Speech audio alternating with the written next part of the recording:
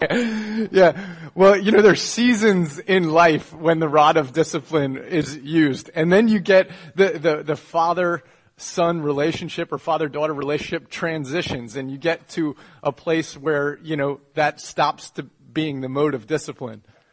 Unless you fail to recognize that season has passed. And then it could be an adult father trying to discipline an adult son or close to it. And it would be awkward for discipline to happen too late. There's stages of how we relate. All of that really is just to tell us. I would tell you a story right now that would make you laugh, but I'm not going to distract us that much. It would be a lot of fun. Maybe I'll get to it later. It would be a lot of fun. But in the church, when Jesus was talking to the disciples, he said in Mark chapter 2, verse 22, he said they were talking about how they used to fast with, he said, John's disciples fast all the time. How come your disciples don't fast? And there was a season that was changing. And when that season was changing, he was saying how we relate changes given whatever it is that God's doing in any season. And so what he quoted in Mark 2:22, what he said, what we quote, is that you never put new wine into what? Old wineskins. See, you guys know your Bible. So you never put new wine into old wineskins. Either you know your Bible or you guys make a lot of wine. I don't know which it is. But here's the thing, is that every time that a season is changing, we have to be careful to watch the container in which what God is doing and make sure that we're adjusting the container to fit the way we relate. And one of the things that the church board has recognized recently is so much has transitioned in the last 6-7 years of this church. So much has transitioned, but what we haven't transitioned is the structure, the organizational structure of our church, how we organize. And that it's time to look at that and time to think about how we do it, because we're living on a structure that was built for a season that is historical at this point, and now we have to relook at how we would organize to best suit what's going on in our church today. There's all sorts of awesome stuff going on at church, and we want to function efficiently and help that work. So, all of that is to lead us to a place where what we're going to do, the place we're going to start with that is we're going to have a Bible study all throughout the summer that's going to look in the scriptures about how we see the basic principles of how the church was organized in the New Testament. And then we'll take those principles and see how they apply here and now in our day and age best. And so if you have in your bulletin, you were handed a sheet of paper. It says Leadership Bible Study on the top. It has the Parker Ford Church letterhead and says Leadership Bible Study. I would urge you to look at that. And if you would be interested in being a part of that Bible study where we study how the early church organized itself throughout the summer, we will be having different people come in and teach, people who have been seasoned in the church and walked through different processes and studied the scriptures to help churches understand how to organize. And then there will be those of us who are on leadership here at Parker Ford also leading that Bible study. Please feel free to attach yourself to that and join us as we discover how we'll organize moving forward. All right. At this time, we're going to transition. Today is a special day. It's a really special day. I'm excited about it. Today is the ordination of Joshua Hostetter. And this is really cool for a bunch of different reasons. For me personally, this is cool because I've been his district mentor for a long time, and so I can check something off my list and I don't have to do anything. No, I'm just long before Josh. Before this day, long before Josh came on staff at Parker Ford, he and I met, and I started being a district mentor for him, and I was really young in ministry myself, and we had no idea that we were. It's a cool morning, isn't it? It's a really neat family day as a church together when we ordain someone, and it's cool to have a family day on a Father's Day. It's really neat. So.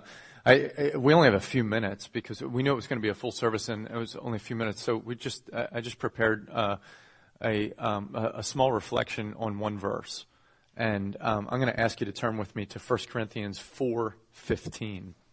1 Corinthians 4:15. Paul is in the process of talking about his ministry with the Corinthians. If you were here a couple years ago, we went through a gigantic series on 1 Corinthians. And so we touched on this verse back then. But I just want to take a little time to reflect on it then. 1 Corinthians 4:15. For though you have countless guides in Christ, you do not have many fathers. For I became your father in Christ Jesus through the gospel. It's a really important verse here. It says that he became the father in Christ Jesus. Very important phrase. He wasn't a father outside of Christ Jesus, only inside of Christ Jesus. And he became their father through the gospel. Not by anything else, but only through the gospel. There's this contrast that's set up here between the guide and the father. There's many, many guides in the gospel. There can be many guides on our Christian journey, but there are not many fathers. Is a guide a good thing? A guide's a really good thing, isn't it? I mean, I really appreciate my GPS, and every time that I make a bad turn, the GPS just says, something like adjusting or reconfiguring or whatever, recalibrating, I forget, whatever, and recalculating. Yeah, all right, I'll get you there from here. I know where you want to go, and I'll get you there from here. That's a guide. A guide is helping us get somewhere. This Greek word here, guide, what it actually reflects is it can be used for a number of different roles played in that society. One is the role of a babysitter or a nanny. Okay, someone who's helping out. It's not the authority figure or the family figure, but one who's kind of helping a child get from here to there and make sure they don't hurt themselves. They're guiding them, but they're not taking authority in their life. The other is a teacher. Okay, so it can be used of a teacher who's instructing, who's giving information to help us understand and learn, but again, not taking authority in our lives, only giving the information. Okay, so it's not a family relationship and it's not an authoritative relationship. It's only one that gives information and helps us go where it is that we're trying to go. Contrast that, of course, with a father who says, I know where you need to go. Who says, I know what you need to not do. And my job is not just to get you somewhere. My job is to help you be someone. That's what it is. It's to help develop character.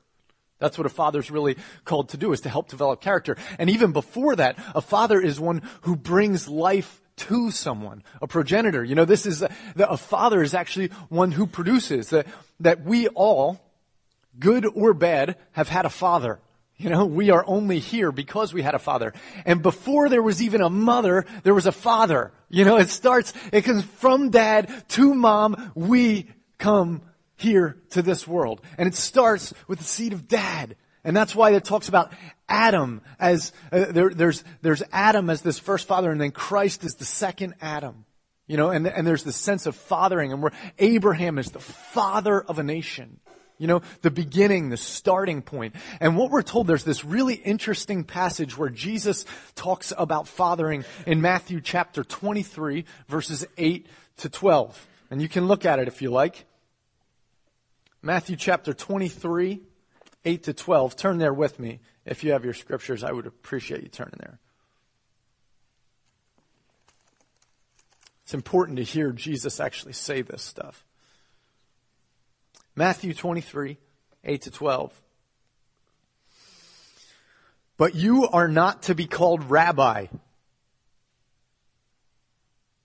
for you have one teacher. You are all brothers. And call no man your father on earth, for you have one Father who is in heaven. Neither be called instructors, for you have one instructor, the Christ.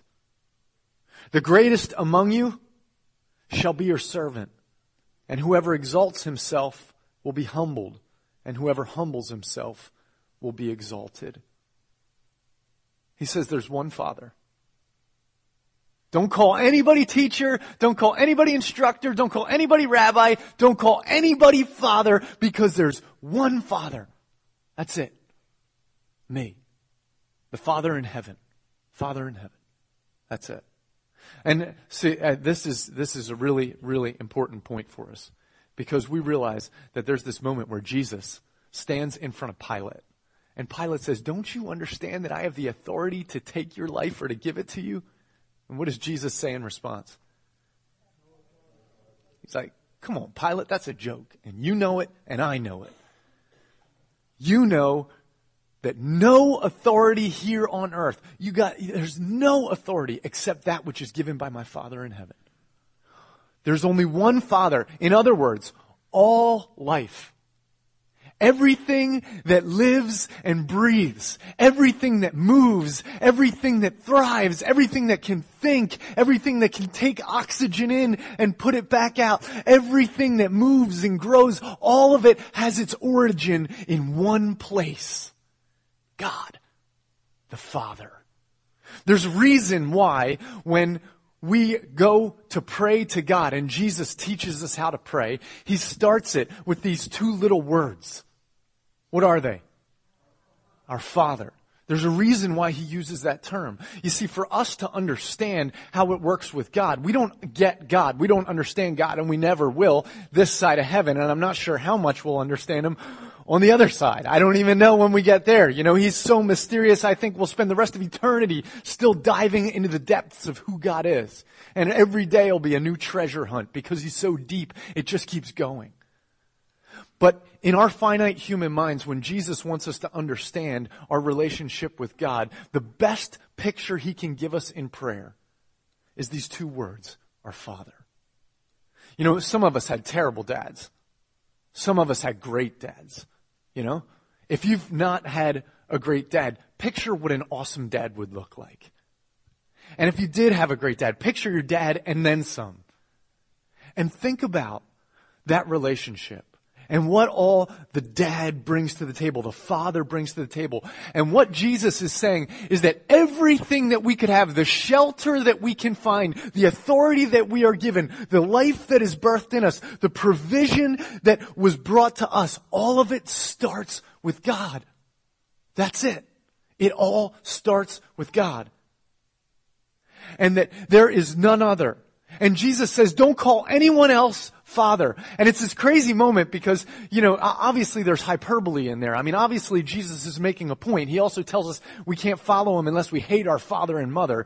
And he's not saying we need to hate our father and mother. He's saying compared to our relationship with him, our relationship with our father and mother should look like hatred. That's hyperbole. It's a contrast. And in the same way, he's like, don't call anyone else Father until you get it through your head that everything starts with God. Everything starts with him. Last week we had this awesome worship Sunday here. It was so much fun, worship Sunday. And what we said last Sunday is that the reason we do worship Sunday is because we have to hit the reset button every now and then and remind ourselves that the basics of our relationship with God, we first come to him not as an advisor, not as a counselor, not even first as a savior. We first come to him as God. That before he's anything else to us, he's God to us. And when Jesus tells us how to pray to that God, the first term that he uses is Father. Because that's where we come from, and that's who provides for us. That's who protects us. That's where all our inheritance comes from. That's everything comes from Dad. Comes from Dad. And so what we're going to do here, right now, on this Father's Day, is we're going to give thanks to Dad. We're going to give thanks to our Father. And so we just need to call time out in church on Father's Day and honor the Father. Before we honor any other father, before we honor anything else, we stop and honor the Father. So the way we're going to do this is I'm going to ask you to pray with me the first few lines of the Our Father, of the Lord's Prayer. And we're going to say them slowly, okay? Just the first couple lines. And I want you to meditate as we say this on what those words mean. So just follow me in this thing. We're going to go real slow. Okay? Close your eyes. Join me in prayer. Our Father who art in heaven.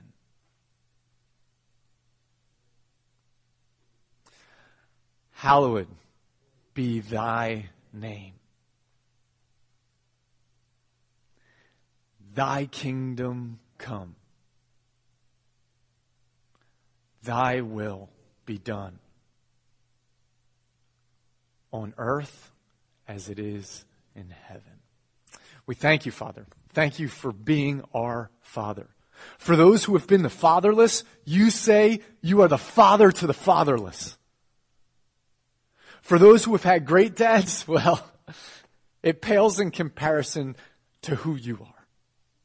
And so all of us together, your church, your kids, your children right here, we stand together today. We say on this Father's Day, we honor you. You are the Father, the God and Father of all. And we give you honor and praise. We love you in the name of Jesus. Amen.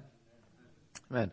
So, of course, even though he tells us that we're not supposed to call anybody else Father, he also tells us to honor our father and mother. And so he very much talks about our fathers. And he talks, of course, that and Paul right here in the scripture that we're meditating on today calls himself a father. And so, this is the thing of the scriptures where we understand the figures of speech and how it works.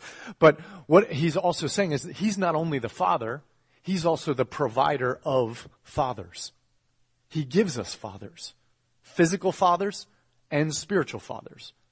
And again, some of us haven't had a great experience with physical fathers. Some of us have had great experience. Same with the spiritual world. Some of us have had people who have fathered us spiritually really well.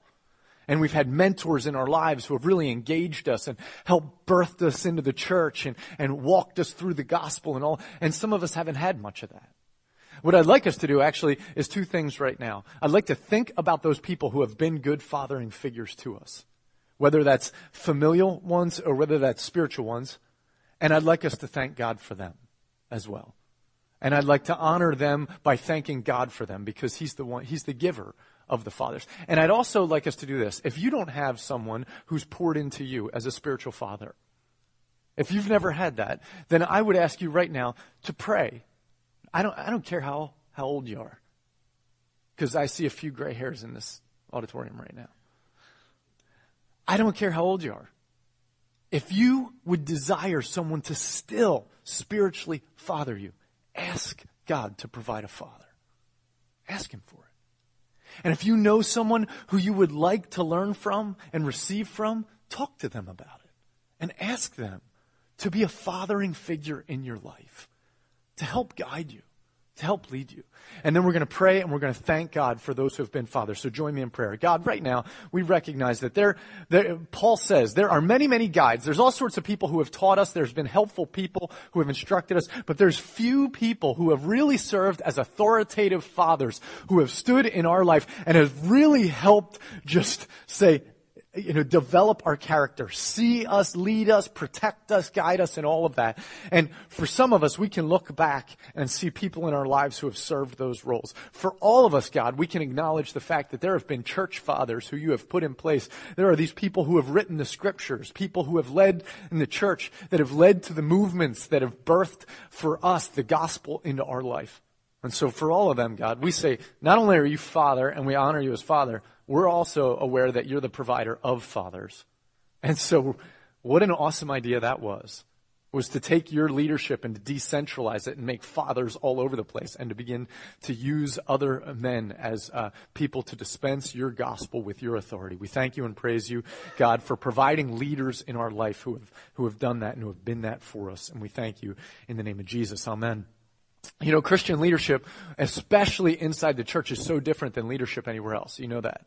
And particularly what we look for in leaders. When you want to have a great company, you're looking for someone who's really smart, someone who might be charismatic, certainly someone who can get stuff done, someone who has the ability to know people and motivate people and has just wisdom about how to run an organization. When it comes to leadership in the church, none of the requirements of leadership in the church have to do with that stuff primarily.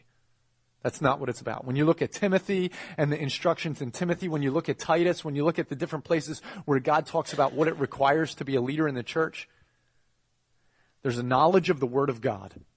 Very important. Inside that knowledge of Word of God, there has to be character that reveals that the Word of God has been the foundation for how I live my life. So not only do I know the Word of God, but I also have to shape my life around the Word of God. And this is why. Because in the Christian world, there's only one Father. And all others who are quote unquote fathers, their job, is to help us be connected to the Father, the one true Father. So if you have a charismatic leader, if you have lots of strength and wisdom, Paul says, man, I used to be a Pharisee of Pharisees. I was circumcised on the 8th day. I had this going. I was trained under Gamaliel. I had all this stuff going for me. And he says, I count it all. What's the word? Loss. Loss. Well, you know what that is? You know why it's loss? He doesn't say, I count it null and void. He's not saying I count it as nothing. He's saying I count it as loss. Why would it be a loss? Why is it a negative instead of just flat? Because people might attach themselves to Paul instead of to Jesus. And the whole point is he's trying to get them to attach to Jesus. Remember when he's talking right here in Corinthians, he's saying some go after Apollos, some go after Paul, and he's like, but it's all about Jesus. And so in Christian leadership, the whole point is not to be a strong, powerful, wise leader. The whole point is to know the Word of God, to shape our lives around it, to say there is a heritage here, there is a family that we're a part of, and God, Dad, is still alive and well, and we can all find ourselves connected to Dad. And so the only way that we run the family here is to make sure that Dad's still in charge. And so when it comes to ordaining someone, the whole point of ordaining a person, of saying this is a person who we believe is ready for leadership, who we're calling to leadership, what we're looking for is not the skills that a person carries, the experiences they've had. What we're looking for is what the Scriptures say. This person knows the Word of God and submits to the Word of God. And that means that they recognize He is Father, and they're going to help us make sure that He remains Father here. Amen? That's an awesome thing to look for when it comes to Christian leadership. That's why when we have the ordination service, when Josh was down here kneeling on his knees, when he got up and he was hugging us all and we were praying, I said one thing to him. You know what it was? That was a good workout, wasn't it?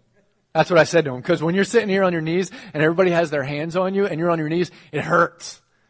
Honestly, by the end of the prayer time, your lower back spazzing and twitching. I watched Josh's legs starting to wiggle a little bit while he was down there. And you know why? You know why that's a really good thing? Because at the beginning of our ordination, the muscles we have to work on are the ones that are on our knees.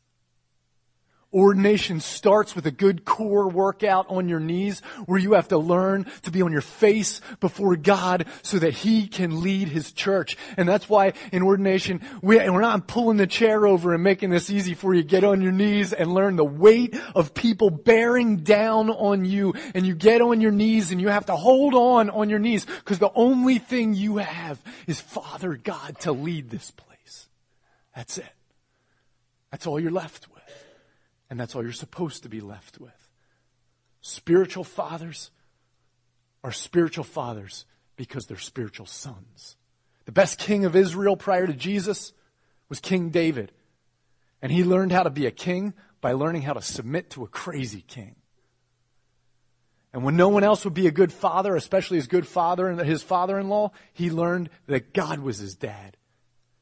And then, when he became king, he didn't need everyone else to pat him on the back and tell him he was doing a good job. All he needed to do was honor his dad, and his dad would take care of him. That's what made him a good king.